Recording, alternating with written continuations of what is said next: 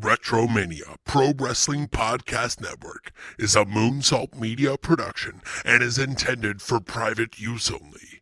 For more information, contact retromaniapodcast@gmail.com. The following recording is a production of Kickin' Out at 2 in conjunction with the Retromania Pro Wrestling Podcast Network and is intended for private use only.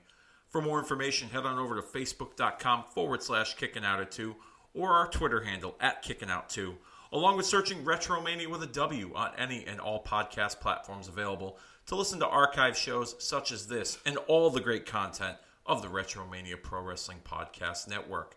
Evergreen content at your fingertips anytime at your listening pleasure. And with that being said, we thank you for listening and hope you enjoy the show.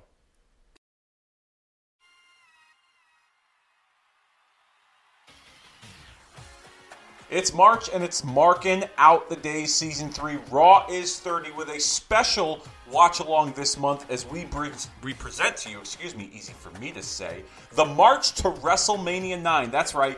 We scoured all of the month of March and determined which episode of Monday Night Raw we wanted to watch, and we just thought that there wasn't really anything intriguing about any of the episodes of Raw that month. So we saw that the March to WrestleMania 9 was on the docket and actually took place in place of the last Monday Night Raw in the month of March. It was like the go-home episode before WrestleMania 9, so you can check that out with us here on Marking Out the Days. Season 3, Raw is 30. I am one half of the hosting squad, Dave Rosenbluth, and joining me, as always, the architect, the mad scientist, the Dr. Frankenstein of Retromania himself, Coby Nighter. What's up, dude? Hey, what's going on, Dave? Thanks. Back in the saddle again. Third month here for our show. I love it. And yeah, like you said, it's essentially the go-home special for WrestleMania 9 and all things leading up in our podcast universe as well. Deep in the archive, we got a lot of stuff centering around WrestleMania 9, don't we? Yeah, we do. Last month we covered Hulk Hogan's return to the WWF on the February 22nd, 1993 episode of Monday Night Raw. The month prior, in January, we covered the inaugural episode of Monday Night Raw, celebrating the 30-year anniversary. As we continue this path of celebration on the 30th anniversary of Monday Night Raw, we're not covering a Raw, like we said. We're covering the March to WrestleMania, which actually aired March the 28th, 1993, which was a Sunday, and then there was a special replay of it in Monday Night Raw's place the following night on March the 29th, 1993, as the go-home episode heading towards WrestleMania 9. Got some fun stuff that we're going to discuss on this podcast this month. We're going to talk a little bit about some notes that you have, Coby, in the wrestling world, as well as myself from the Wrestling Observer, as we watch this match back, the show back with all of you on the Peacock or Nefarious Means, whichever you prefer. Hey, Dave, I'll be happy to tell you, I'm watching it straight up on the Peacock. Really? Yeah, I'm joining. Okay, I'd love to hear your explanation as to why you've changed your tune a little bit. I couldn't find it on Nefarious Means, and it wasn't the right length either. So I wanted to be on time with you, and I did the right thing. So you did the right thing. Well, I mean, you didn't do the wrong thing. I gave WWE my money. I'm sorry? I gave WWE my money in a roundabout way. You know, it's been a long time since I've done that. Yeah, well, I mean, I'm sure you'll be giving them your money to watch WrestleMania coming up. It's like I had the network for like years. I loved the network, but Peacock just sucks. So yeah, I mean, no, it's gotten slightly better. I'll say that some of the upgrades, at least on my Roku, it's gotten slightly better. The fast forwarding option isn't as slow, I should say. But the interface is still the same. Navigating and trying to find things is a little difficult. Like, I searched March for wrestling. So what? Yeah, let's explain how we get here. Listening. Yeah. I'm sorry. Yeah, I trampled over you, but yeah, let's explain how we even get to this on the Peacock, because that was kind of confusing for me as well. You'll have to go to the search bar, where you see the little search magnifying glass, if you will, and you will have to literally type in March to WrestleMania, and you'll see other shows and movies and documentaries and things like that begin with MAR. And when you find March to WrestleMania, because it'll be pretty easy, it's 2 seasons. There's season 1, which we're going to be watching, March to WrestleMania 9. And then there's season 2, March to WrestleMania 10. Well, you're going to go season 1, episode 1, March to WrestleMania 9. This goes 1 hour, 33 minutes, and 11 seconds. It's going to be a 90-minute podcast here. We're not going to go off the rails completely and go 2.5, 3 hours with this watch-along, but this is a special occasion as we approach WrestleMania coming up very shortly. As a matter of fact, this upcoming weekend, I should say. So when you guys are all set and ready to go, we'll give you guys a countdown. We'll press play. We'll do the whole 9 yards. I might even have the audio from time to time. I'll give you guys a timestamp, etc., just like we do on these normal watch-alongs. And if you don't want to watch along with us and you just want to listen to Coby and I, talk our ear off about 1993 professional wrestling, then do that. That's really about it. That's really all I got for you. So I don't know. What do you got, Coby?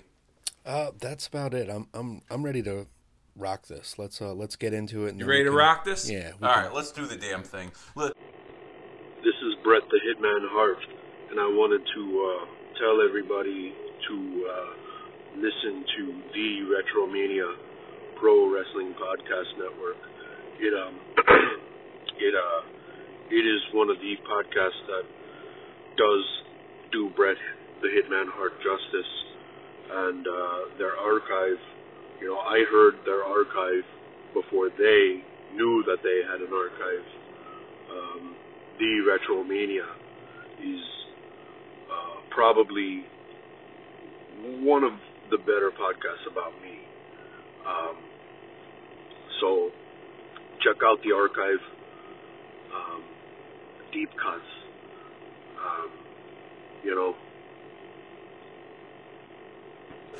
Let's do it in public, if you will. So, March to WrestleMania 9, Season 1, Episode 1. 1 hour, 33 minutes, 11 seconds. When I say play, press play. And actually, I'll have the audio up for the opening as Vince and Bobby kind of give you a preview of what's to come on this episode of March to WrestleMania 9. So, without further ado, in 3, 2, 1, hit play.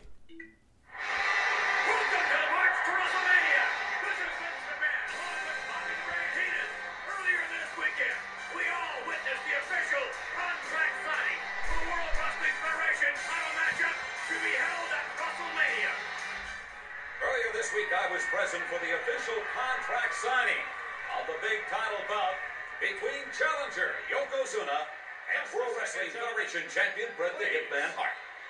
Gentlemen, please take your seats for the signing.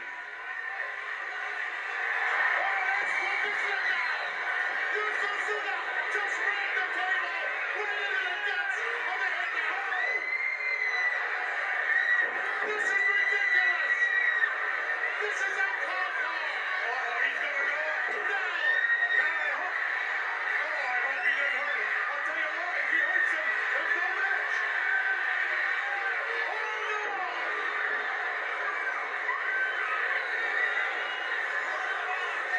He's conscious, right?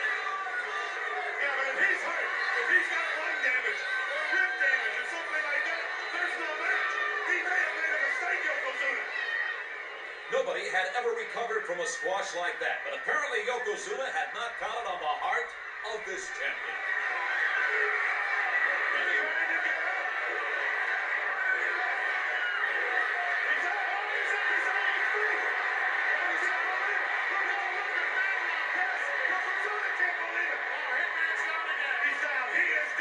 How does he do it?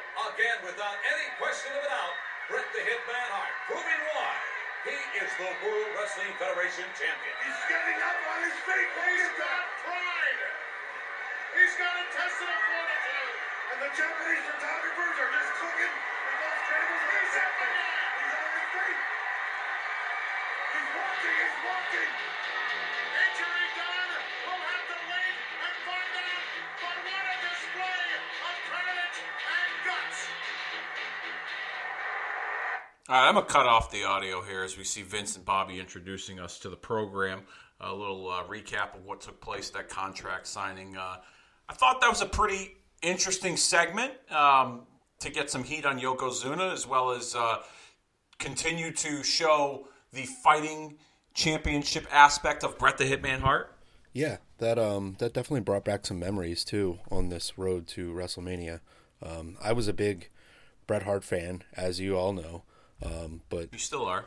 yes, but this David versus Goliath situation, it really solidified Bret as the fighting champion, like you were saying, and this role, even though we know what will happen at WrestleMania 9, Bret is still coming out of it a fighting champion with, you know, a lot of steam behind him, minus the fact that he will ultimately lose. Spoiler alert.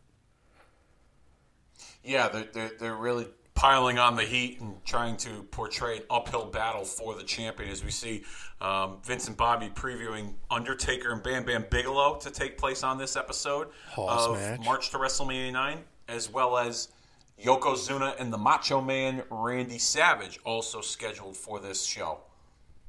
Which, do you think they could have built that for a main event, like of a pay-per-view?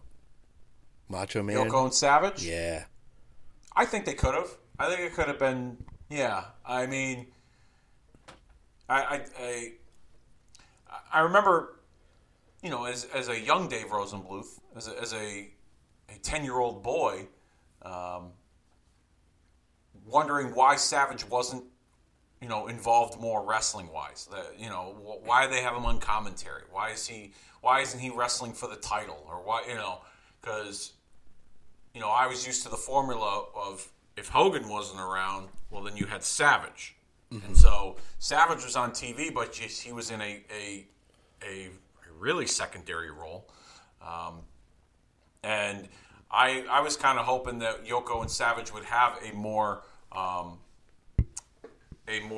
detailed rivalry on WWF programming at that time. Yeah, that would have been nice, you know, maybe something with involving the title, too. I mean, is this essentially a number one contenders match, or no? This here? No. I mean, from what I gather, this was established that Yoko was obviously, you know, we just saw the clip. Yeah. He had signed the contract with Bret Hart, so Savage was just like a tune-up of sorts for Yokozuna and a marquee matchup, if you will. Very cool. Very cool. Yeah, I'm definitely going to need you to do the audio for when the Mega Maniacs show up later. Because, okay. We will definitely have the audio for that. There is some nonsense going on there. But, man. Oh, I bet. Speaking of nonsense, from the March 1st, 1993 Wrestling Observer, the Ultimate Warrior filed a $5 million lawsuit against the WWF that week.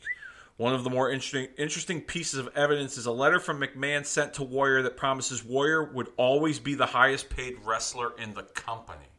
Would you like to share your thoughts on that? Complete bullshit. This is when Warrior starts his war against the WWF, but Vince McMahon still sees something in him. And as much as you want to bash the guy Warrior, I think at the time I wanted to see him too. I remember his return, later, was exciting, and definitely his return after WrestleMania 8 you had a lot of hopes for, but man, did he ever win this lawsuit? I don't recall. I do think I don't know if he won. I don't know exactly what he was what the circumstances were as to why he filed. I do know that I don't know if this was part of this lawsuit or if it was a separate lawsuit that stemmed from this one, but Warrior did win in court over the trademark of the Warrior name because he had changed his name to Warrior. Yes, legally, move. I believe in the state of Arizona. So I do think that he did receive some kind of compensation and a victory, and the WWF was unsuccessful in that court battle with him. But I don't know the circumstances based on my notes surrounding why he was suing them this time around. If you recall, he was let go in the fall of '92 because he had failed a drug test, him and Davey Boy, British Bulldog. So I don't know if the lawsuit stemmed from that, if it was unlawful, if it was an unlawful termination. I'm not sure. I don't have those notes on me at the moment. But Warrior was. It seems like a lot of the news that we hear of him, or we've heard of him in the past, that he's more trouble than anything else for the company. Yeah, and seemingly very insecure of his spot. So it shows when he returns at WrestleMania 12. So yeah. Well, I'll say this: that whole best for business jargon that we've heard in the last several years, that you hear on TV, and a phrase that Vince apparently had used for so long, came to fruition in 2014 when they inducted him into the Hall of Fame, and pretty much just kind of let him be him. And it was all about highlighting him and bringing him back into the fold. But they didn't bring him back just to honor him either. They brought him back because they knew that they could make money off the intellectual property of the Ultimate Warrior brand. And to this day they still are. There's still action figures out. I've bought several of them. Merchandise and things like that. They had a plan in place before he passed away of his role in the company and what they were going to do with him moving forward. And unfortunately, the timing of it was terrible. 3 days after he gets inducted into the Hall of Fame, the day after he makes his last televised appearance on Monday Night Raw in New Orleans, which I was there for, he has a heart attack in a hotel room in Arizona, which I've always felt was kind of fishy. Why was he at a hotel room in Arizona if he lived in Arizona? I didn't understand that. Not sure either. But then I had heard stories too. There was a post that came out on social media a number of years ago from his brother, from Jim Hellwig's brother, and his brother claimed that Warrior had taken the offer from WWE to enter the Hall of Fame and signed that contract because there was no more money coming in, and his wife was threatening to leave him if the gravy train had stopped, and that was his alleged reason for why he returned. Huh. Interesting stuff there. But who knows if it just could be a bitter brother that didn't get a piece of the pie. I don't know. Yeah, there's always could be stuff like a number that. of things. Well, at least Macho Man's brother honored him, Lanny, till his dying day, which Lanny recently passed away. Yeah, recently, unfortunately. He lived in South America. I don't know if you knew that. Yeah. Oh, yeah, he was getting mad pussy over there. Look at his IG. He's with a bunch of young hot women all the time. Really? Yeah. I'll have to go check it out. I believe, if I'm not mistaken, he still held Dave. some of Randy Savage's. Dave, that was disappointing. That was a perfect time for you to have a poem about getting Latin pussy in South America and being. Oh, okay. All right. Let me think off the cuff here. Why don't you call this match and give the audience a distraction while I try to come up with a good genius poem, if you will. Absolutely. This is interesting here. Being in North Carolina, Macho Man definitely gets a big pop from this audience, and it's it's southern regional area, but Macho Man is always over because he wrestled in Memphis for a long time, and he was kind of considered a southern wrestler brawler. So people are definitely okay. I got part one of the rap of the poem. Okay. I moved to South America simply on a whim because the young, lovely Latina ladies like to lick the rim.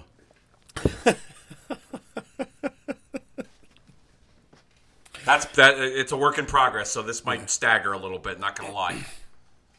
Speaking of stagger, Yokozuna almost off his feet, and Savage with an elbow drop. He's down to one knee. Yeah. This is huge here. The fans are definitely behind him. And then this. Perfect. I loved it. Yeah, Fuji, speaking of rim jobs, Fuji with the flag right up Randy Savage's keister. Oh, yeah, I missed my Yokozuna. Randy Savage, though, selling ability, it's amazing in this. Definitely putting over the guy Yokozuna here. I loved it. And look how mad the fans are. Still pointing to he the knew ref. business. I mean, he was all business. And to some degree, that was a detriment to him because a lot of people felt that, I mean, he proved it when he left the company a year later and went to WCW that he still had a lot left in the tank to contribute. Oh, yeah, they treated him like the man there. He didn't miss a beat, in my opinion, until I would say probably like 98. Yeah, when he started doing mid ecstasy. 98. When he got injured and hurt his knee, and then they put him in the Wolf Pack. When they split the NWO up, that was when he started to lose a step. And then they brought him back a year later. Gorgeous George. He had Gorgeous George and Medusa, and he tried, God bless him, he tried to reinvent himself with his look and try to be a little bit more modern. And unfortunately, that wasn't his best work. I'll say Father physically in the Time ring wins. as well as on the mic and on the screen. Physically, he looked like super jacked. It was the biggest he had ever been in his life. But yeah, that's because of performance drugs. But here we go. He's going to squash Macho Man. No. I love that. Macho Man with the perfectly timed dodge of the splash. Yeah, hey, that was pretty close. Yes, it was. Pretty close. Yeah. Came within a... In other news, here from my notes,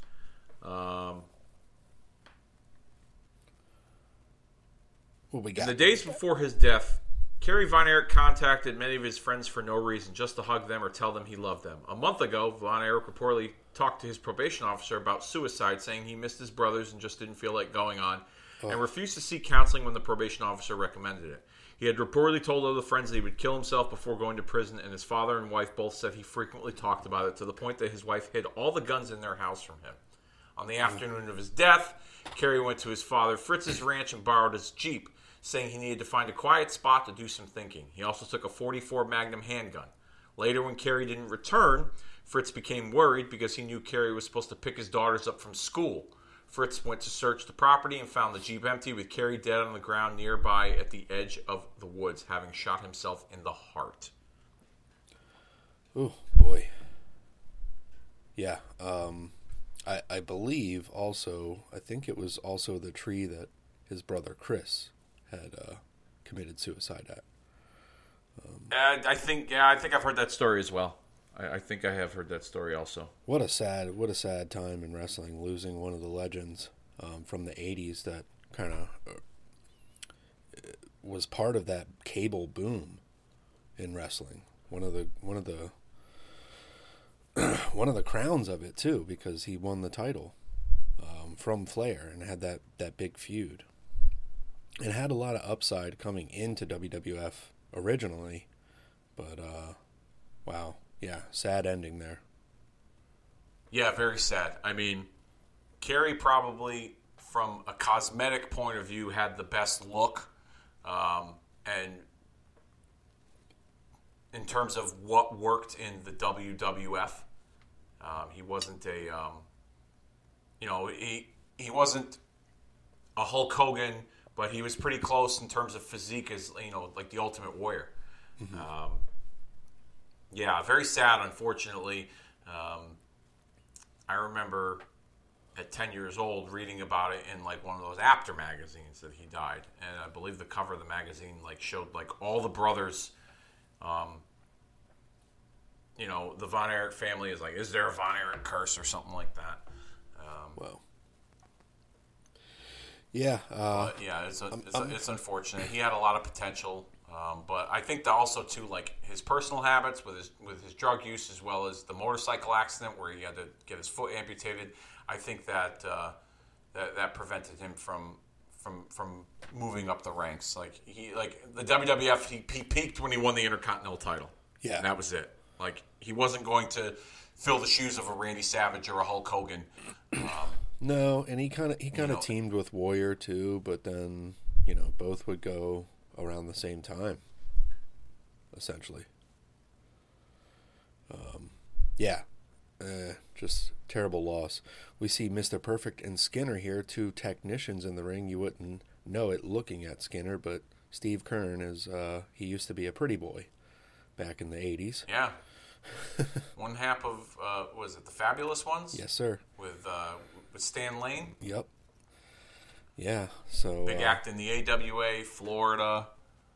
Yeah, and coming in as a Skinner character here, it kind of lasts a while, longer than I thought.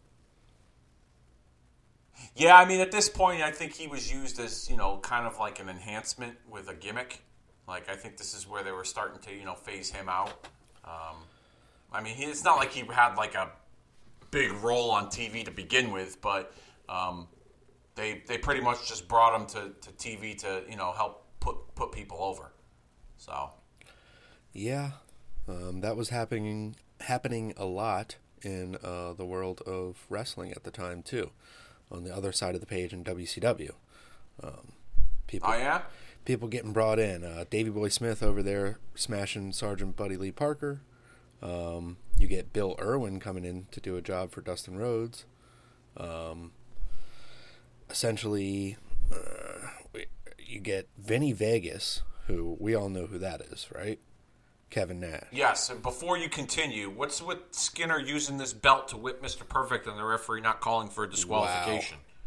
Wow. I'm just curious. Yeah. I mean, it's not like I've read the rule book before, but come on. Letting things go right there. I guess a little freelance with the rules. But continue. Vinny Vegas, who we all know as Kevin Nash. Yes, indeed. Getting in there as a character, teaming with Big Sky, who is also a actor, Tyler Mane, who played Sabretooth in the X-Men movie. Okay. Spent some time I thought Big Sky was just some jobber that they found at a truck stop. No, spent some time as an actor too, but him and Vinny Vegas getting defeated by Ricky Steamboat and Shane Douglas, so Vinny Vegas doing some jobs essentially on his way out, because the next week he's putting over Davey Boy Smith. So interesting stuff there with Davey Boy Smith beating Vinny Vegas before they're even locking up in the WWF 2 years later. Also... Yeah, and it would be a couple of months later that, the once Vinny Vegas would make his debut in the WWF, thanks with a little help from Shawn Michaels, Rick Steiner, Ole Anderson, and a fax machine. Yeah. If you've ever heard that story before. I believe so. Michaels was watching the story that's out there was Shawn Michaels was watching WCW Saturday Night in his hotel room, and at the time the Steiners were working in the WWF, and he asked Rick to inquire about the big man, and Rick reached out to him and said that Shawn Michaels got some interest working with you. And so Kevin Nash went into Ole Anderson's office at TV tapings and pretty much said, like, I want out of the business. I don't want to do this anymore. It's not fun. Whatever. He sold it pretty good. And Ole Anderson gave his release right on the spot. And then he took the release that was printed out, that was typed and printed out, and faxed it from Ole Anderson's office at the TV tapings in the arena directly to Stamford and Vince McMahon's assistant, and he was on a plane the next day, and the rest is history. Wow. So, as easy as that. Yeah. On that same episode with Vinny Vegas and Big Sky doing the job, they have the main event, Sting going against jobber around the bend, Bruiser Mastino, who would later become Dr. Isaac Yankem, and then later Kane. So we get a brief preview of what it would be like to have Sting and Kane go against each other. It's like a 5-minute match. The mayor of Knox County. Look at that. Yeah. Interesting, making an appearance in WCW. So it's an interesting time in 1993 for sure on the American side. Yeah. Oh, yeah. Yeah. Any more news from the Observer from Uncle Davey? Yeah, I got plenty of notes and tidbits here. While we're on the subject of interesting times, the Berserker is gone from the WWF. Word is he cut his hair and he has a job selling cars in Minnesota and he's out of the wrestling business. Whoa. Which is quite ironic because a few years back, John Nord, who his real name, who formerly portrayed the Berserker in the WWF, was arrested for his 7th DUI. Oh my God! So it's kind of ironic that a guy that sells cars and has a car dealership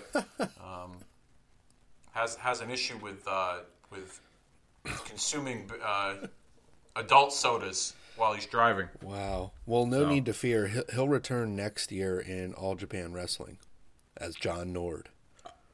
Oh, okay. All right. Yeah, that's right. You're the Japanese wrestling guru. Yeah. Yeah, he comes back in 1994. So. Yeah. Nothing to see there, though. No, I don't think so. We see a commercial for Hulk Hogan, WrestleMania 9, which is kind of fitting too, considering Hogan's role. Hogan's role at that show, as we would find out. Seems like it's all about him. Slick. Huh? I'm sorry? Doesn't it seem like it's built to be all about him? Yeah, at least in this ad, definitely. I mean, how could you not, in a sense, hype it up that it's his return?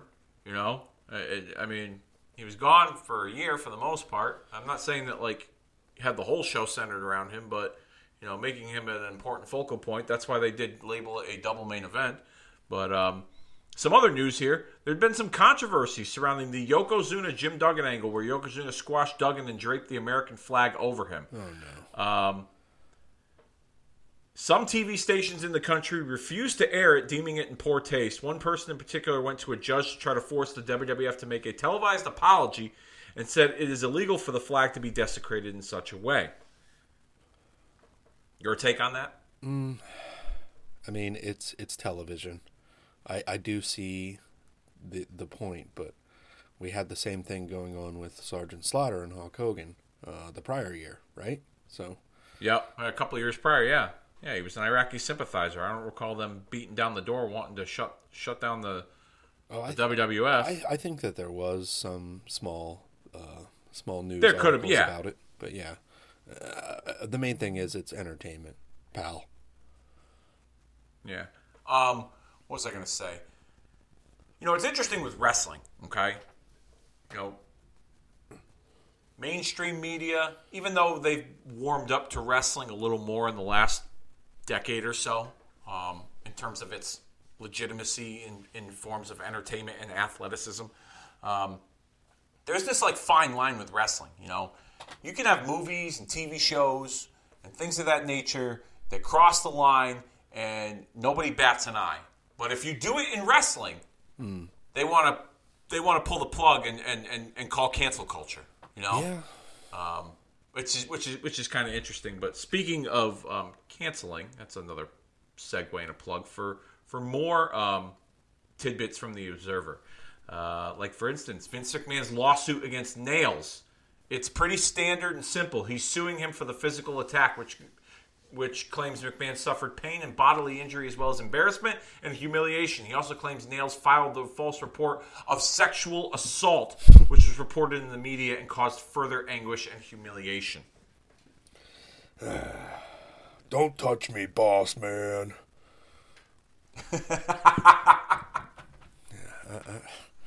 I don't know. I think it was just... That's not a nightstick, big boss man. I'm just happy to see you, pal. Listen, Do you want a real push? Wink. Okay. Yeah, I hardly believe Vince McMahon. I don't know. Maybe no. I mean, he was into women, as we see, and spent an atrocious amount of money on them. But yeah. There's more tidbits from the Ultimate Warriors lawsuit I have here. Okay. Ultimate Warriors lawsuit against the WWF and Vince and Linda McMahon specifically is a little more interesting and full of a lot of details. The Warrior claims he created the character, including face paint patterns and strings around his biceps back in Texas while working as the Dingo Warrior, and owns the rights to it. He also claims he was overworked and underpaid in comparison to other wrestlers of his popularity, status, and skill. He also introduced the letter from last week that says Warrior wouldn't be paid less than anyone else, including Hulk Hogan, and all that fun stuff. He says that on August 26, 1991, McMahon failed to honor that letter, and when Warrior confronted McMahon about it, he was suspended. This is referring to the SummerSlam 91 incident when Warrior held up Vince before the match. Mm-hmm. Warrior claims that they renewed their relationship in 92 when he returned to the company at WrestleMania 8, but problems continued. Warrior wanted to open a gym, make a workout video, and release it on his own under the Warrior name. He claims Vince verbally agreed to this, but never put it in writing. On November 9th, 1992, Warrior was fired. According to Vince McMahon, this is due to Warrior's alleged involvement in trying to import HGH, human growth hormone. Warrior says this is false. Warrior admits to using steroids throughout his career and says McMahon encouraged it, and says McMahon himself continued to use them even after initiating steroid testing in 1991. Warrior says some wrestlers were punished for failing tests and others weren't. Warrior says he stopped using steroids when the testing began. He also claims Vince asked him earlier in 92 if he knew where to get human growth hormone, and Warrior told him he didn't. Warrior also claims he is owed money for shows that he never received, as well as merchandise royalty payments that were less than what he is owed. He's asking to be paid for the events that he was booked to headline before he was wrongfully fired, as well as compensation for ruining his reputation by saying he quit before the Survivor Series show last year, when in actuality he was fired, and for them to not be allowed to say that anymore, a.k.a. quit burying him on TV. There's nearly 3 pages dedicated to all this, so I'm not going to retype any more of the back and forth financials of it, but that's pretty much the gist of it. Wow. I mean, just the ego of the guy, but it clearly shows that from like 1990 early 91 until at least 94, Vince is going through a lot with talent in this steroid trial, the federal government breathing down his neck. It is truly, and I think when people say it was the dark ages of wrestling, I think it was just a dark time for Vince McMahon and the WWF in general. Not everywhere. Well, else. It's not like WCW was putting out the best product either at that time. Let's be fair. True, but I mean, they were just coming off the heels of the controversial era of Bill Watts. True, but they just got Ric Flair back. They got Vader. Bill Watts, I think, right around this time had been fired because of his less than favorable racial remarks that Hank Aaron, who was an executive for WTBS at that time, was made aware of. Yes, I believe that, but I think despite diehard fans around the time, they still preferred WCW in-ring work because you had Shane Douglas, you had Ricky Steamboat, you had Steve Austin, you had Brian Pillman, you had Sting, you had Vader. Now you got just Ric Flair back. You had Dustin Rhodes, Barry Windham, a high work rate over there. And I think WWF kind of only had Brett and Shawn and Perfect really working that style, and the rest were kind of characters. You know, there was a stark contrast between the two shows and between the two, the two products. There's no denying that. Yeah, as we see Kamala flaunting a hat there from Kimchi. But here's the thing with that: what one lacked, the other one made up for. Oh yeah, for sure. There was a balance. So I mean, the WWF had the characters and the stories, okay, and 3 guys that could work, that style. But WCW had 25 guys that could work that style and lacked the characters and the story. Yeah, for sure. So it was like a balance in some respects. Absolutely. Yeah. I definitely agree.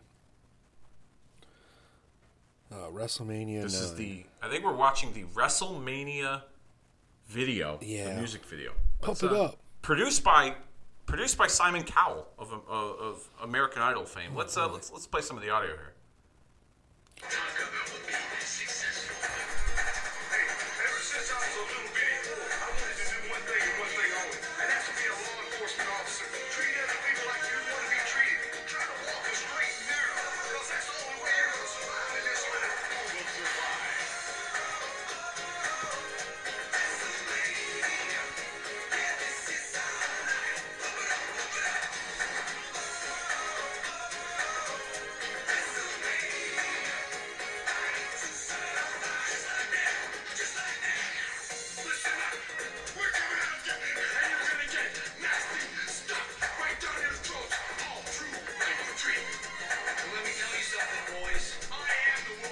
Nasty stuff down your throat. I'm just saying.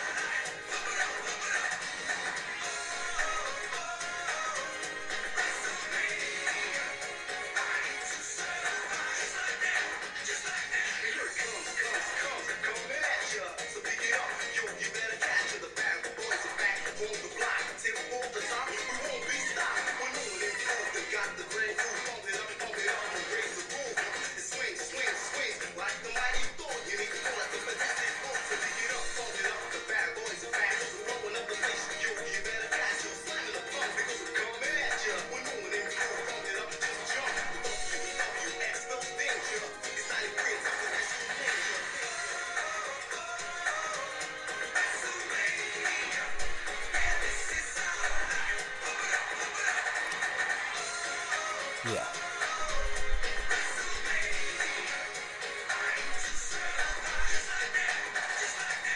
That's the musical portion of today's podcast here on Marking Out the Day. Season 3, Raw is 30. Oh, well, WrestleMania. The best part is... nasty stuff down your throat, just like that. Just like that.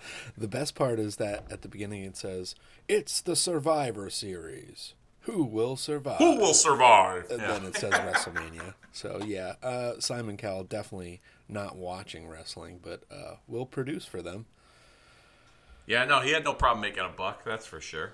Hey, I'd have done the same thing, too, if I was in this position. Yeah. Undertaker, that was absolutely atrocious. Your singing career is just as dead as your opponents after their matches. They should be buried in the graveyard immediately. That's pretty good Simon Cowell. We'll have to bring him back on. You know what? I try. Yeah. Speaking of dead and buried, Razor Ramon underwent arthroscopic knee surgery and will be out until WrestleMania, but is expected to work the WrestleMania match with Bob Backlund. So, number one, I wasn't aware of this until now, until like reading these notes. So, no wonder why Razor Ramon had a less than stellar role on this show, considering where he was a few months prior on WWF programming. Yeah, you couldn't really build it up with him being gone, and that's a pretty invasive surgery. So, wow, didn't know that either, but nice to know that that's why. At least it wasn't like he was just getting buried. Even though I think he could have had a bigger role at WrestleMania 9, but if you're not sure the guy's going to work, I definitely understand it now. And it's also around that time, too, where, you know, the WWF, when it came to WrestleMania, you know, and today's wrestling fan, and I've said this before, but today's wrestling fans will if they were around 30 years ago, would lose their minds. Mm-hmm. They would totally, it would be mind blown to realize that these WrestleMania cards and their big pay-per-view cards, there was build-up for 4, maybe 5 matches tops. Yeah. And the rest were just announced matches that were thrown together, and that's how you started your story. You know? WrestleMania 7 had 14 matches on their card, and I would dare to say maybe 5 of them had build-up and backstory, and the rest of them were just stuff that was thrown together. Yeah, absolutely. And like you said, a lot of the times it'd be a starting point for storylines. Yeah. Which we kind of saw some of that during that COVID Wrestlemania a couple of years back, where there was most of the matches were scheduled and had stories that were behind them, but there was quite a few matches on that card, on that 2-night card, that were just kind of thrown together because it was COVID. You know what I mean? Yeah. And I think lack of talent or people getting sick in between too. Some things had to change on the fly. I was just thinking about that the other day. To go back and watch that COVID Mania, maybe give it a try one more time. I hadn't seen it since it originally aired. I watched the Boneyard match with Undertaker and AJ Styles. Okay. Because it was a breath of fresh air during that time period, and I think it still holds. It's a testament, that it still holds true today of how good of a match it is. Yeah. Cinematic aspect of it. Definitely the highlight of that WrestleMania for sure was that Boneyard match, and it inevitably being Undertaker's final match of his career up until this point right now. And if you're a belt mark, if you're watching this along with us, the tag team champions have the gray world tag team champions. It's not the red. I did not notice that. Yeah. It's the regular... Gray where? Like as in the strap? Like the leather strap is gray? Where it said world, it used to be like red, Oh, okay, where like the globe is. Yes, sir. So now it's like a it's like a silver platinum gray. Yes, I do remember that. Okay. Yeah. It's probably at the time where they were just updating their titles. Mm-hmm. Adding a little flair to them. I mean, Shawn Michaels would frequently do it around this time too, being the Intercontinental Champion. Yes, he would change colors with the belt. He had teal, he had yellow, he had gold, white, the traditional black leather. Mm-hmm. So it was, they updated the championships fairly regularly during this time period. I'm guessing too, it was probably based on either the belts were worn out or they had given some of the championships to some of these guys to keep as mementos. Like I've heard stories of guys that have had those titles in their possession. Over Bret Hart, I think, has a few of them in his possession that he had originally worn during his time in the WWF. Mm-hmm. So I know Conrad Thompson, big podcaster out there from ad-free shows. He's a belt mark, and he actually, I believe, he has an agreement. I think he owns the belts. I think he purchased the original championships through the original belt maker, which was, I think, Dave Milliken, if I'm not mistaken. Yep. Or Reggie Parks. Either or. Reg Parks, I'm not sure. Yeah, there's two Milliken. Guys. But he loans them to WWE when they have an agreement where they use them together. Interesting. If Conrad's got something going on with a convention, he'll have the belts, and then WWE will have the belts when they need them, and they have a working agreement so that like fans get to see them, but they some of them kind of primarily stay in his possession. Also, okay, so this is kind of interesting. Being a belt mark, there is the Kevin Von Erich NWA heavyweight belt. You ever heard of that one? No, I have not. Kevin Von Erich? I'm sorry. Kerry Von Erich. I'm so sorry. Kerry Von Erich. Okay. Yeah, so speaking of him passing away, there's a legend that the belt that he won, and it's actual proof, you can see it on some old footage, he carved his initials in the globe area of the NWA belt. Oh, okay. So if anybody has that belt out there, that's probably worth something. I would have met, if he doesn't have it. Oh, coming up next, the Megamaniacs. I need you to get this audio, folks. Yeah, I'll definitely have the audio up for this one. I'll let you guys know. Speaking of Kerry Von Erich, there's some news I want to share after we watch this promo. But here we go. Put the audio up. My guests this week have every intention of being the new World Wrestling Federation Tag Team Champions. Please welcome the Megamaniacs.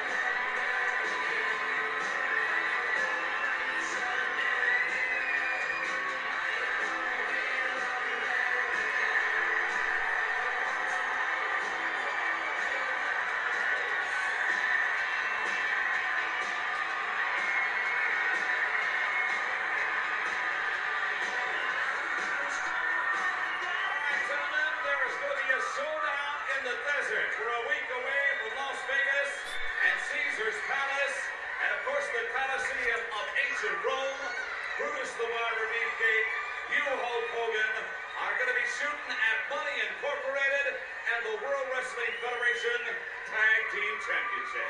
Well, you know something, Mean Gene, now more than ever, with just 1 week away, I'm aware of how destiny is going to take its course, brother.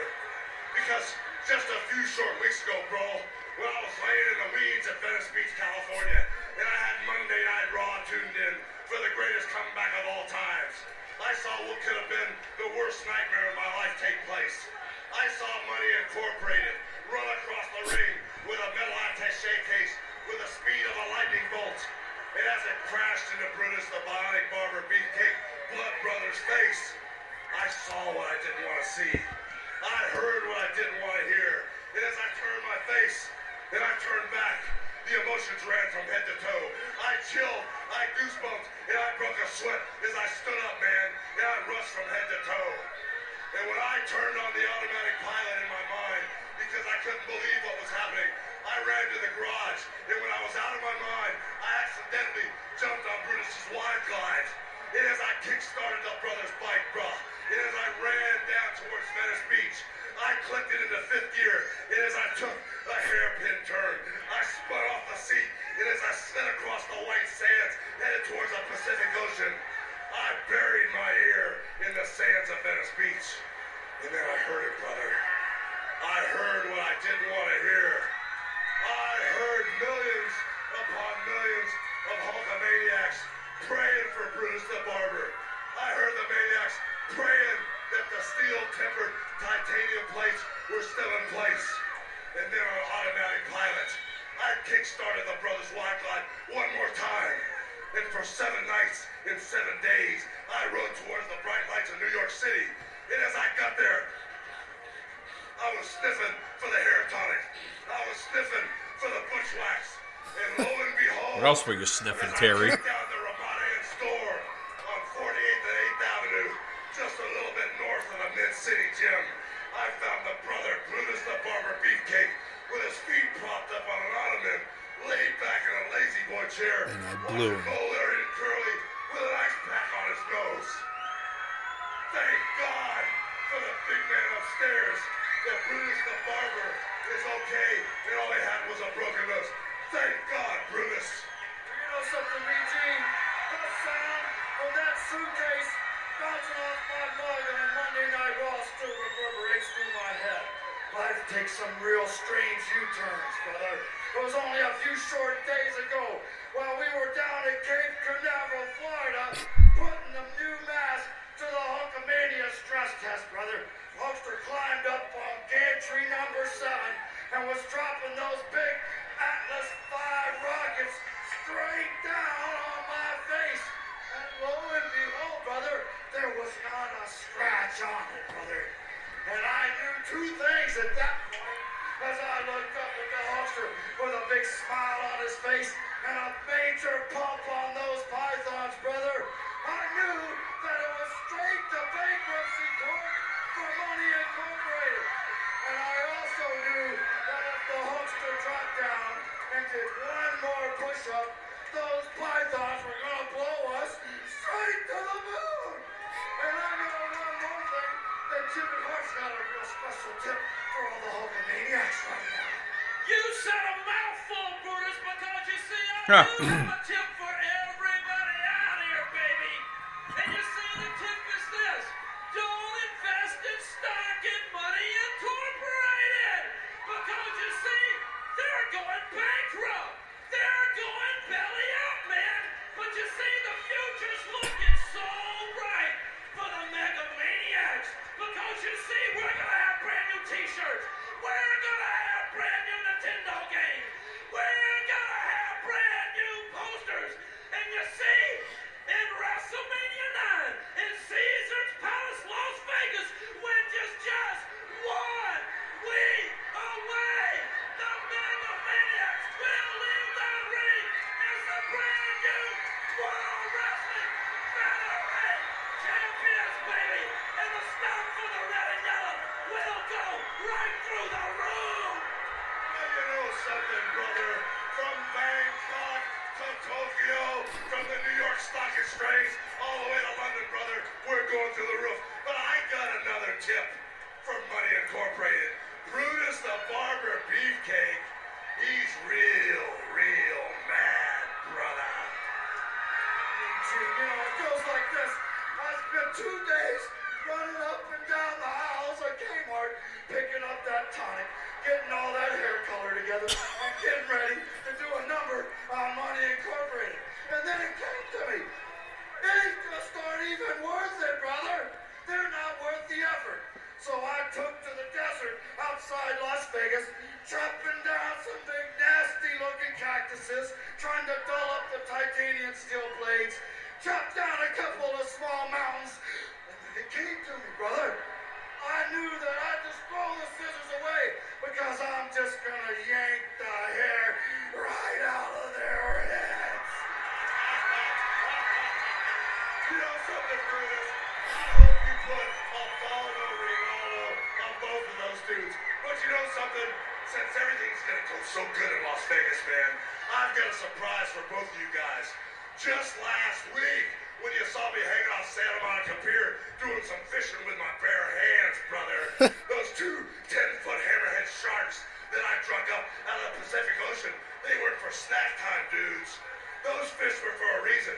I've already taken the chlorine out of the pool at Caesar's Palace, and I filled it full of salt water, brother. I got a bunch of sea urchins in there and a few nasty mermaids, brother. And as I throw those hammerheads into the pool, Brutus, you need to help me pry their jaws open, brother.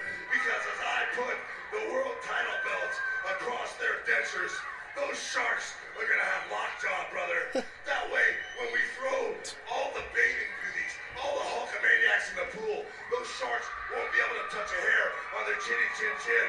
And it's me, Brutus the Barber, and Jimmy Hart, hang 10, all through the straddle of the night, brother, celebrating our victory at Caesar's Palace. The only thing left for the detail man to do will be this.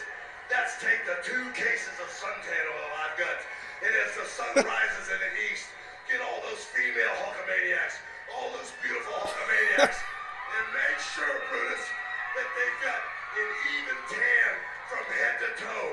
So Las Vegas, Nevada, and the whole wide world, what you gonna do when the Mega Maniacs run wild on you? What the fuck was that? My God, that is a lot to digest, like Brutus has to after he What sucks the Hogan's fuck dick. was that? That segment makes Ultimate Warrior reading Mein Kampf like a fucking national treasure. Dude, he's going to bring all the 10-foot hammerhead sharks there, but then he's going to put the world title belts. Did you see that little slip? World title belts, because why wouldn't he just say tag team title belts? Maybe he knew something. But yeah, because Terry brother had that one brewing for a while. he fucking is going to bring all those electric eels and the hammerhead sharks all the way there just so he can put the title belts in their mouths so that they don't It was like an attack episode the of Carmen people. Sandiego. Don't Like bring they the went people. everywhere. I drained the chlorine, brother, and filled it up with salt water, dude. From Bangkok to Tokyo to London to New York City.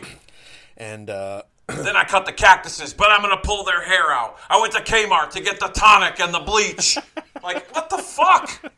and to save it, to make it not gay at the end, the female Oh Hulkamaniacs, my God. we're going to rub you down. Not there's anything wrong with being gay, okay? Let's make that clear. But, What the fuck? wow. What the fuck? What did we just watch? I don't know. When I originally watched this a couple weeks ago, I thought I was having a stroke. But, yeah, like you said, definitely makes Ultimate Warrior look like a genius after that rambling. Oh, man. Hogan only gets worse from there as a face, even in WCW. You know? Oh, man. I almost want to pause this and, like, take a break. Like, what the fuck? Like, what was that? A bunch of nothing. I'm sorry, but now I can honestly sympathize with folks that make the argument that Hogan wasn't that great on the mic based off of just watching that. Yeah. I mean, And it gets worse, too, throughout his career. The NWO stuff isn't perfect either. It's a lot of rambling. I'm talking about being on his bike with Eric Bischoff. I'm talking about some... well, not... You know what I mean. Maybe, I don't know. Easy-E was riding bitch, brother. He was riding bitch, dude. Well, I had a little six-pack in the sidecar, dude. And did you get from his promo, he said he had a hairpin turn, and then he buried his ear in the sand. So basically, he wrecked his fucking bike. Yeah. What the... Oh, my God. I know we just skipped over a Tatanka Shawn Michaels video package that's building up their match as we see. I was excited for this as a kid. Tatanka making his way down to the ring. I still don't understand how we're ever going to be able to recover from what we just watched. Oh, man. Folks, and the audio is for review purposes only. Okay, so... Yeah, please. I'm not... Yeah, like, I don't want any letters or any kind of hate tweets because we had you guys endure that. So I apologize for the actions of Kobe Naida and his insistent nature of wanting to play that clip because he enjoyed it so much. Send all your hate tweets to Kobe Naida on Facebook, as well as at Cultured Tones on Instagram and at Retromania Pod on Twitter. Thank you very much. Yeah. Oh man. Yeah, so let's try to recover here for just a minute here. I got a question I mentioned for you. I was going to just the Tatanka and Shawn Michaels situation.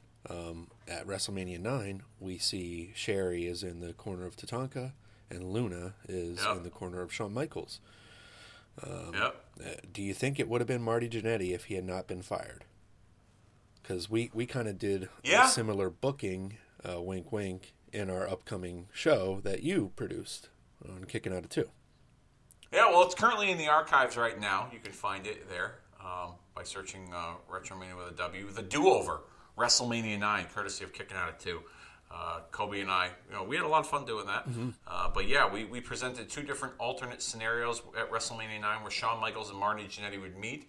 I do think that they wanted to put some kind of finality on their story, and I think I do believe that WrestleMania was more so WrestleMania 9 than WrestleMania 8, because people have said that they're supposed to wrestle at WrestleMania 8, and I've heard that story too. But I think they really had it earmarked for 93 in Vegas, and he was caught sleeping on the job, I guess. The story I've heard. Yeah. But I did mention before that brainwashing Megamaniacs promo that we just had to listen to, thanks to Kobe, that there was going to be some news regarding Kerry Von Erich here. A funeral for Kerry Von Erich took place recently. Many Dallas area wrestlers attended, but the only other big names were the Ultimate Warrior, who was a pallbearer, and Bret and Owen Hart. Wow. Warrior had talked about starting a trust fund for Von Erich's daughter since Kerry was broke and left the family with nothing. Global Wrestling Federation plans to do a benefit show in April with all proceeds going to a trust fund for Kerry's daughters. Kevin Von Erich will work the main event, and Fritz will make his first pro appearance in over 2 years. They will attempt to get cooperation from both the WWF and WCW in hopes that both groups supply wrestlers for the show. Here's another interesting tidbit surrounding Von Erich's death. The Dallas judge who was scheduled to hear Kerry's cocaine possession case was quoted in a newspaper the morning after the death saying that Kerry took the coward's way out. Wow. Which understandably upset a lot of people who felt it was inappropriate for a judge to make a comment like that. Yeah. Nowadays, if that ever fucking got out, that judge would have been cooked. Yeah. Cancel culture all day. Yeah. Oh man, that's crazy. That Ultimate Warrior and Owen and Bret were there. I mean, it makes sense that Kerry Von Erich was called the modern day Warrior, and him and Jim Hellwig were very close. Yes. While we're on the subject of deaths, there's Andre the Giant's funeral service also took place around the same time in Ellerbe, North Carolina. It was put together by Andre's longtime best friend and caretaker, Frenchie Bernard. Hulk Hogan, who delivered 1 of 7 eulogies, Vince McMahon, Randy Savage, Brutus Beefcake, Rene Goulet, Pat Patterson, Wahoo McDaniel, Fabulous Moolah, Ivan Koloff, and Rita Chatterton. Yep, the female referee, Rita Marie, the one accusing Vince of rape, and all others attended. Hogan broke down twice during his speech and was visibly upset and spoke about how Andre allowed him to slam him at WrestleMania 3 to help take Hogan's career to a new plateau. Andre's ashes were scattered at the ranch after the service. But here's the full story on the struggle to cremate his body. His written wish was to be cremated within 48 hours of his death. However, it took about 2 weeks. First, there was no crematorium in Paris that could fit his body. He was 555 pounds at his passing. Ooh. A 300-pound custom-made oak casket was built for him, but flights to the U.S. had to be repeatedly juggled around because the cargo holds on most airplanes couldn't fit the casket. Wow. When his body arrived in Charlotte, North Carolina, they couldn't find a hearse big enough for the casket, and they ended up carrying it to the funeral home in the back of a truck. From there, a forklift had to be brought in to get it out. After the cremation, Andre's ashes alone weighed 19 pounds, which is double the usual weight of a cremated human being. Wow. Yeah. Wow. Did not know that. They didn't include that in the Andre the Giant biography. Well, I'm sure that, it's probably not the most flattering news. Yeah. Wow. That's interesting. But the mass of the man, 550 pounds at the time of his death. Huh. Yeah. We got Tatanka here on the mic. Tatanka and Shawn. Is he going to spew out any nonsense like Hulk Hogan did? Let's play the audio. Gosh.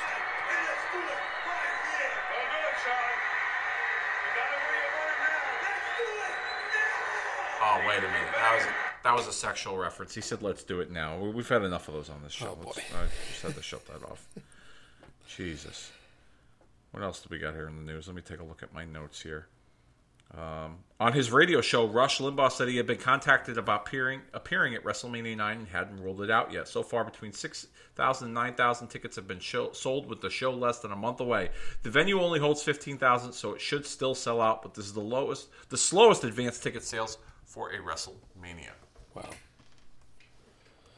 While we're on that subject, WrestleMania coming up, I think they're projected to hit like 60-something thousand each night.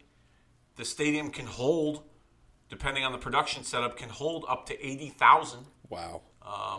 Close to 80,000, but I think they're going to get right around 60, which makes it, I think they're going to get in between 60 and 65, which could get them, to 120, 130,000 for both nights. Wow. Which is a pretty impressive record. But they think that it's going to smash the ticket records with from the previous year, last year, which I believe they hit like 16 million. I think they're going to hit like close to like 18, 19 million, I think, in ticket sales for 2 nights. Wow.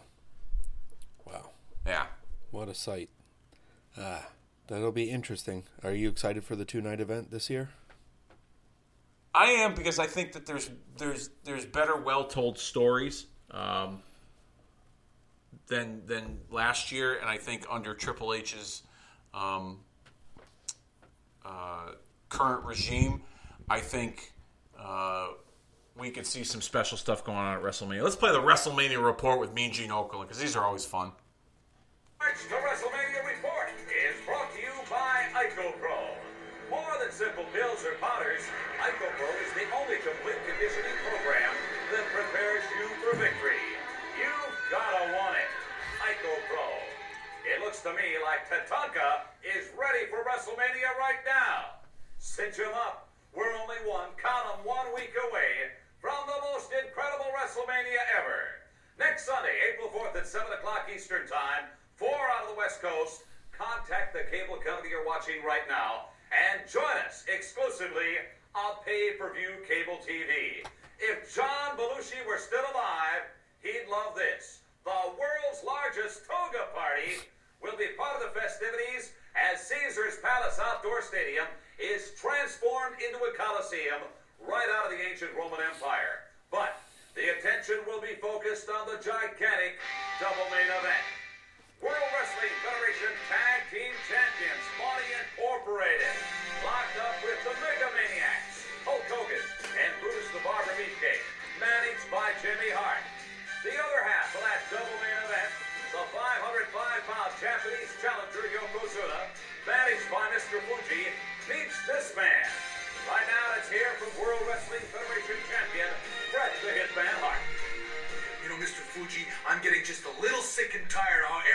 talking about Yokozuna's gonna walk all over me at WrestleMania 9. How I'm the big underdog. And Yokozuna and you are already talking about the Emperor's gonna send you telegrams congratulating you on becoming the next World Wrestling Federation champion. Well, let me tell you something, Yokozuna. You're talking about losing face.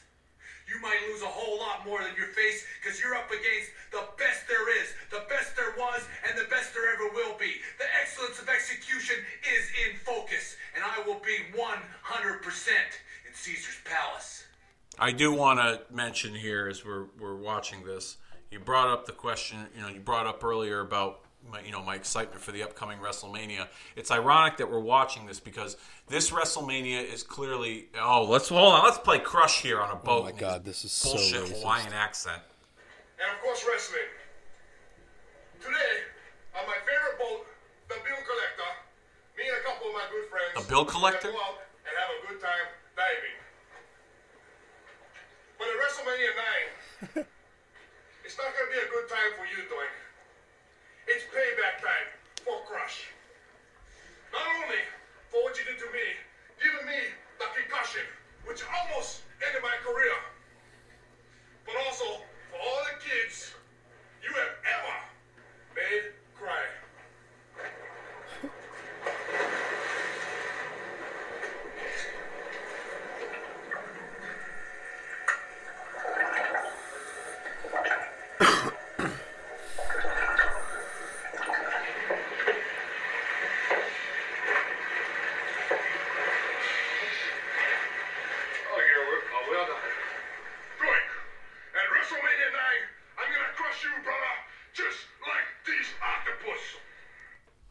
Fucking God. What?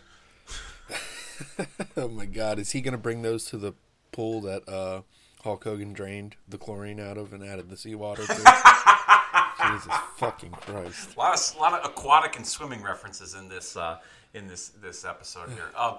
As I was saying before Crush so rudely interrupted, what's interesting is that this is a period of time that we're watching where the WWF was in a bit of a transition. Yes, they went back to the well a little bit with Hulk Hogan, but they were still really fully behind Bret Hart and a lot of the newer guys, Shawn Michaels, Yokozuna, Undertaker, etc. And it seems like what we're watching now with WWE currently, didn't go entirely back to the well. Yes, John Cena will be a part of this WrestleMania. Brock is a regular, so to speak. He's a regular member of the roster. He just is not on TV every week. Same with Roman. But they seem to be going with a lot of their current guys. And they're not really going outside the box with WrestleMania. Last year they had Johnny Knoxville as a celebrity involvement, Pat McAfee, Stone Cold Steve Austin. So it seems like this WrestleMania that this WrestleMania we're approaching, as well as what we're watching here, they kind of run parallel with each other in terms of they're both. The company's in a transition period, especially now with the possibility of a sale and under new leadership with Triple H. Absolutely, I can definitely see that. Oh my God, this embarrassing thing too. We see the Beverly Brothers. That's right. I forgot about this match. Oh man. The Beverly Brothers and,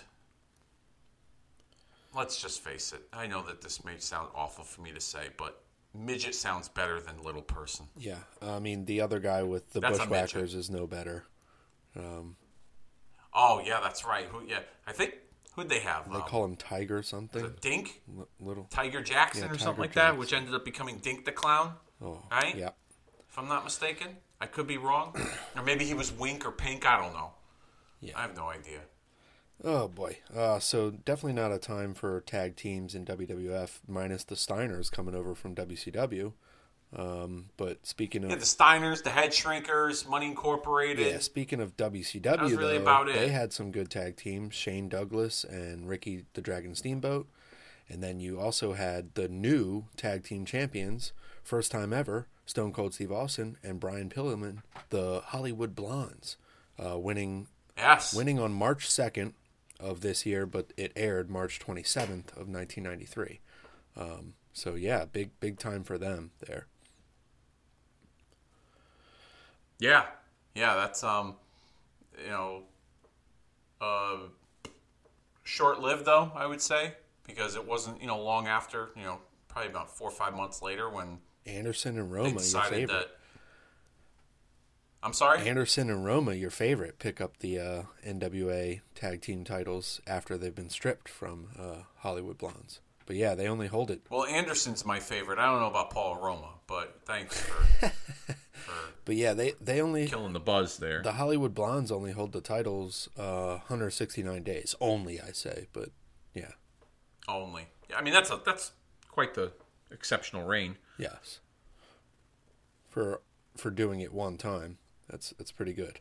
Yeah.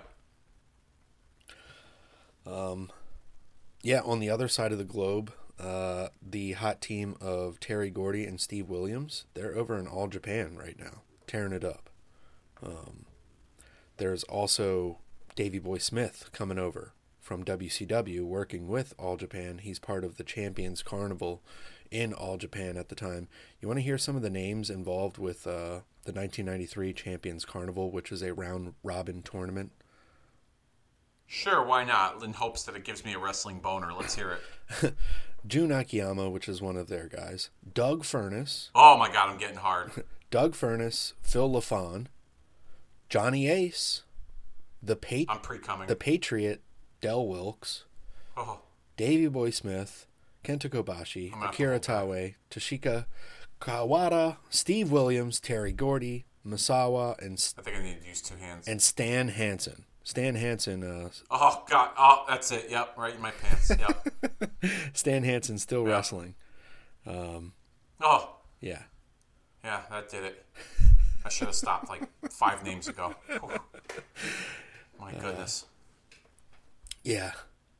It's If you said like Fukaoma Sasaki, it would have right down my leg. Well, I'll be happy to let you know that, spoiler alert, Stan Hansen ends up winning the Champions Carnival in 1993. So, Oh shit! I think I got my wife pregnant. not a fan of Stan Hansen? No, I'm just fucking around.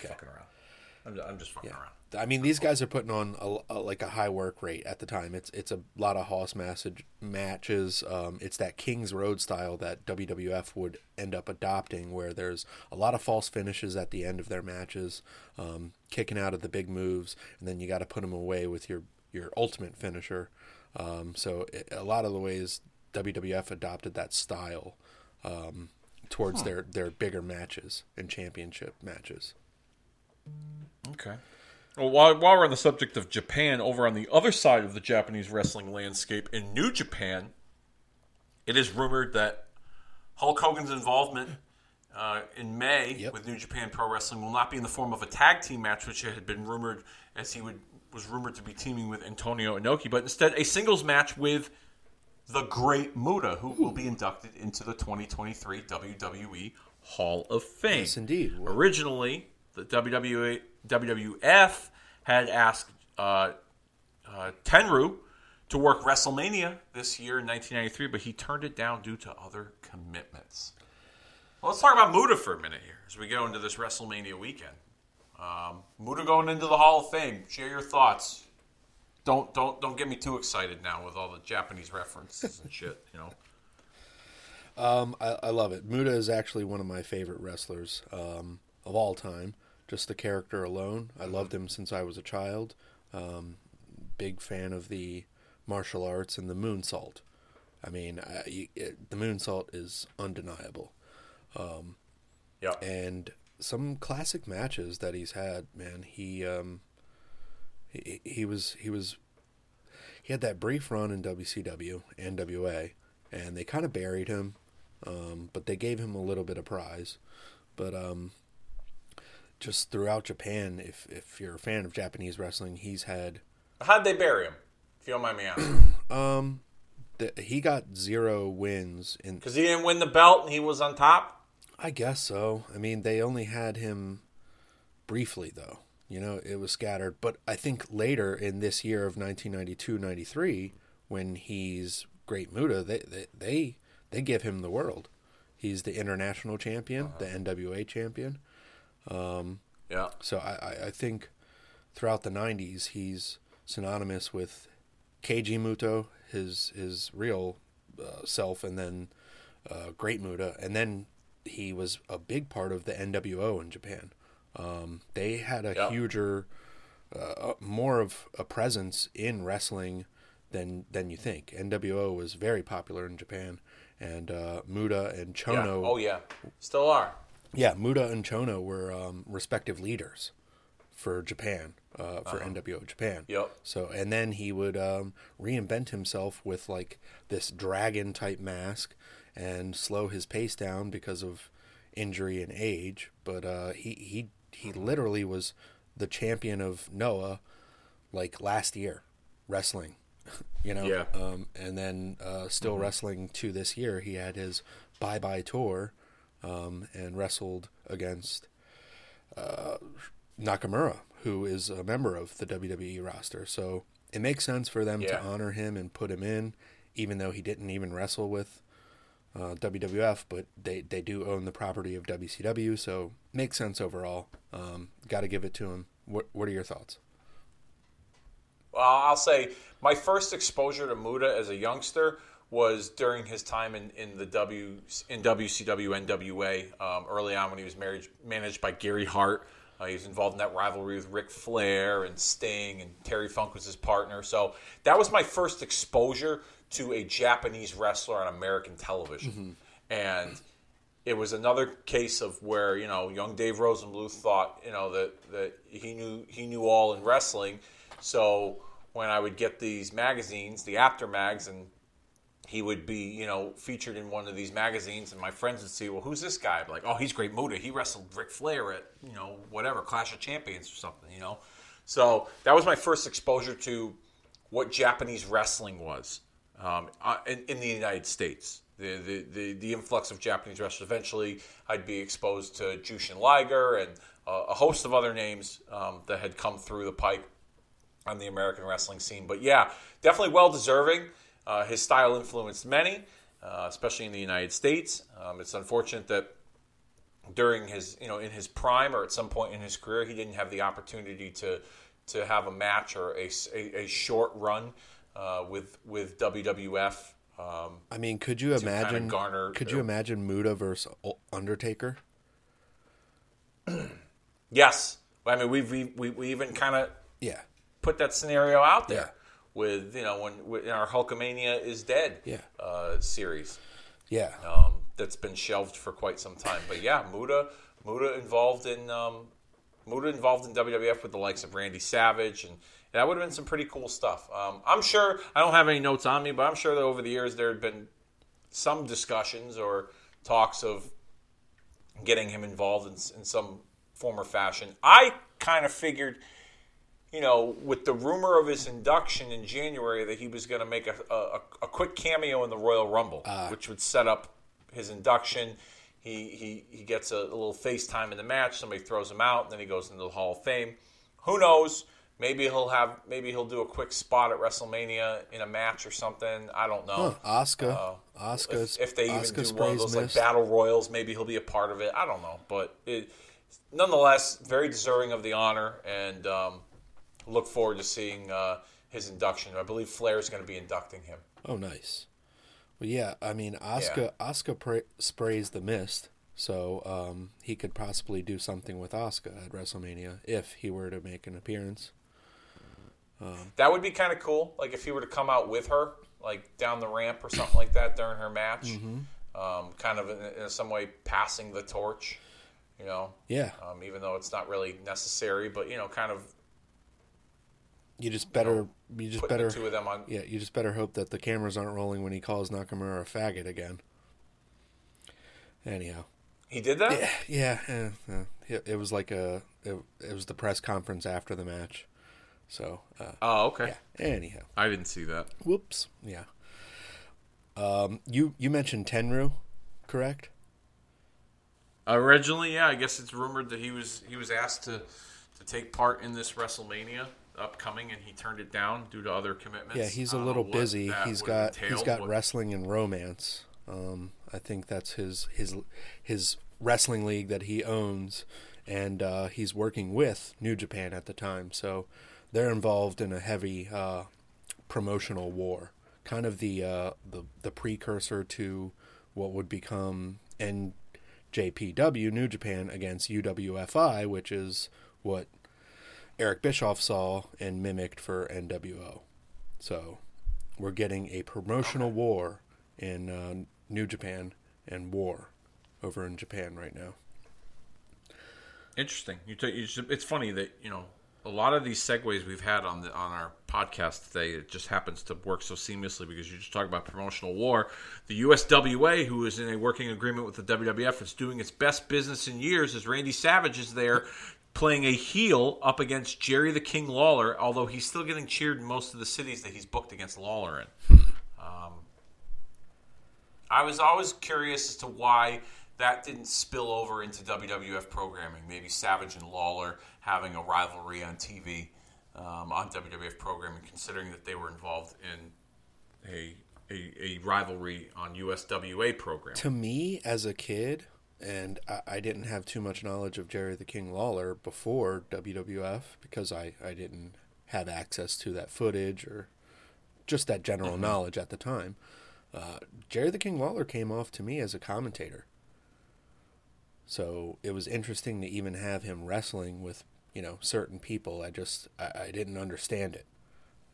Because I saw him in the magazines. That's how I knew he was, an outside wrestling figure, the Aftermags.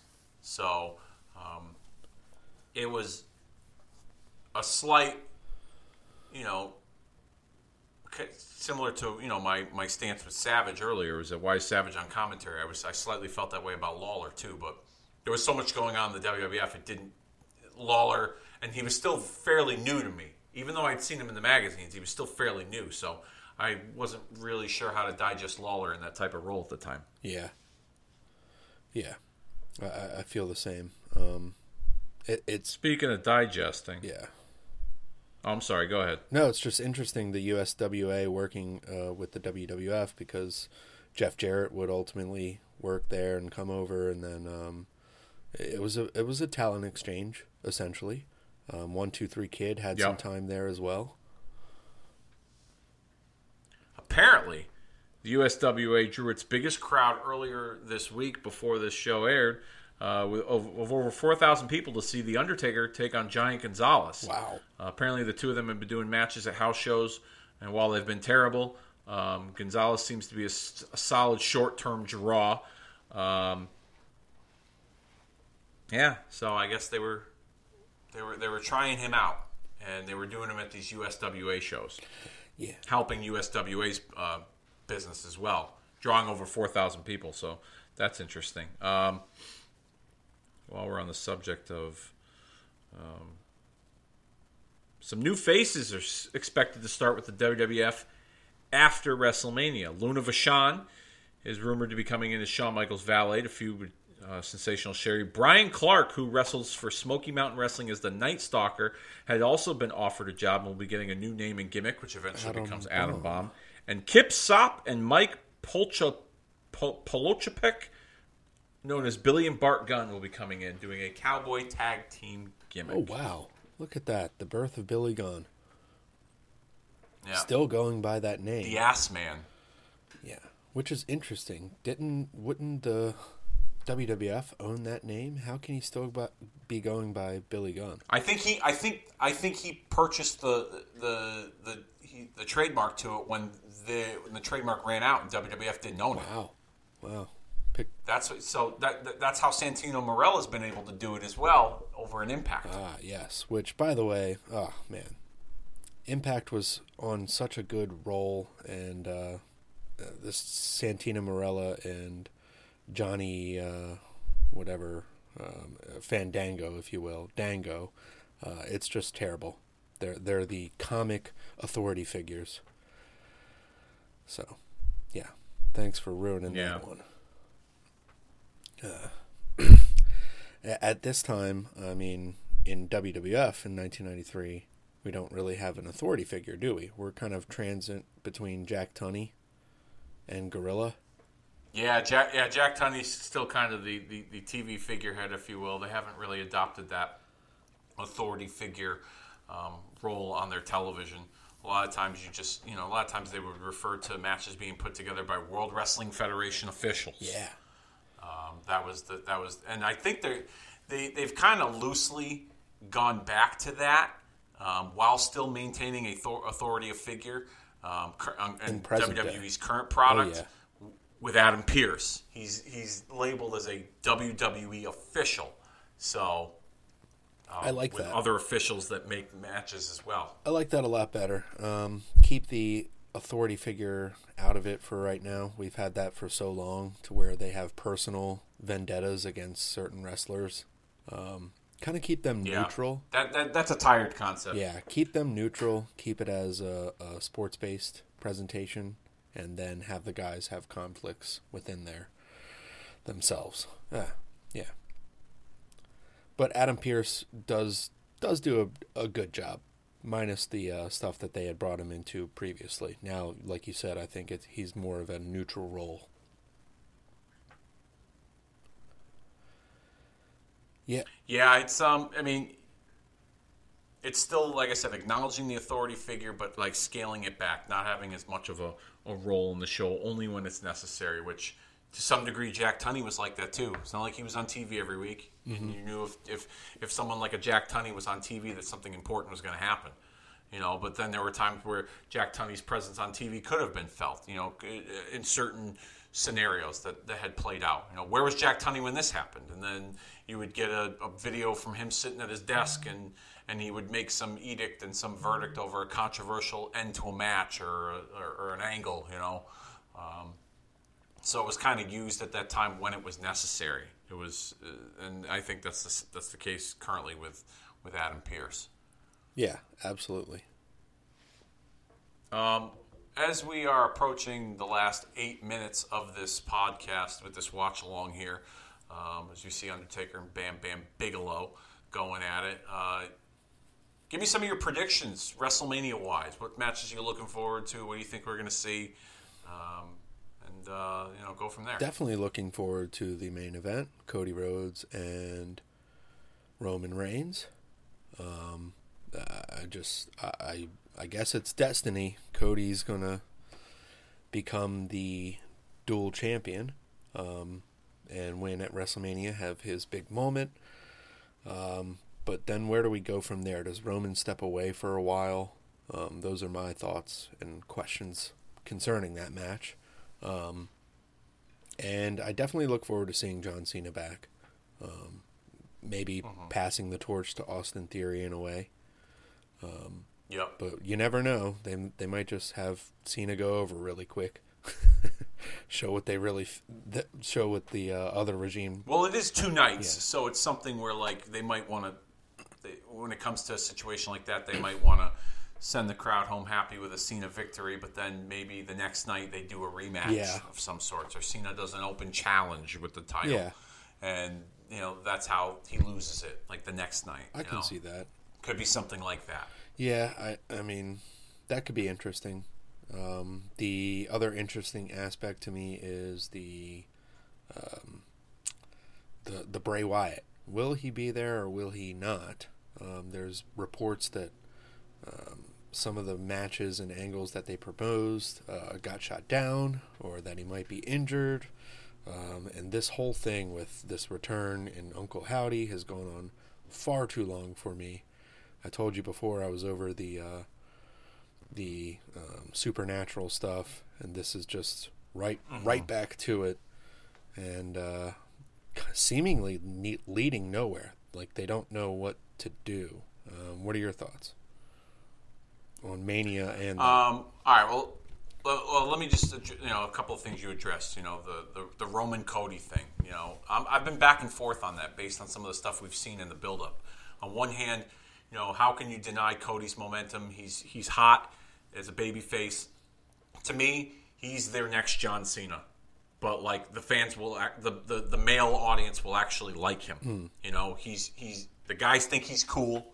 The girls love him. Kids love him. He identifies with all demographics.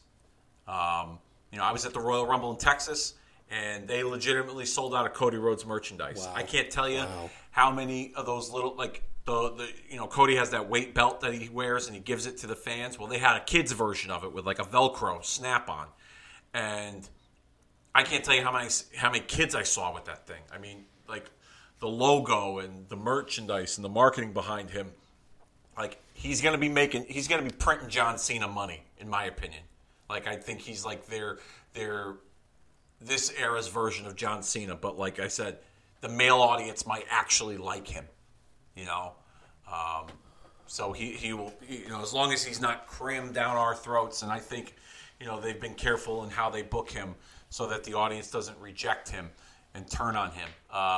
So how can you deny that momentum that he has? But at the same time, Roman is still a hot commodity, and this bloodline angle has been, in my opinion, the most successful long-term storyline they've had in the last decade.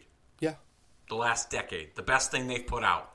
And, there's this lingering issue he has with Jay that stems from the Sami Zayn thing.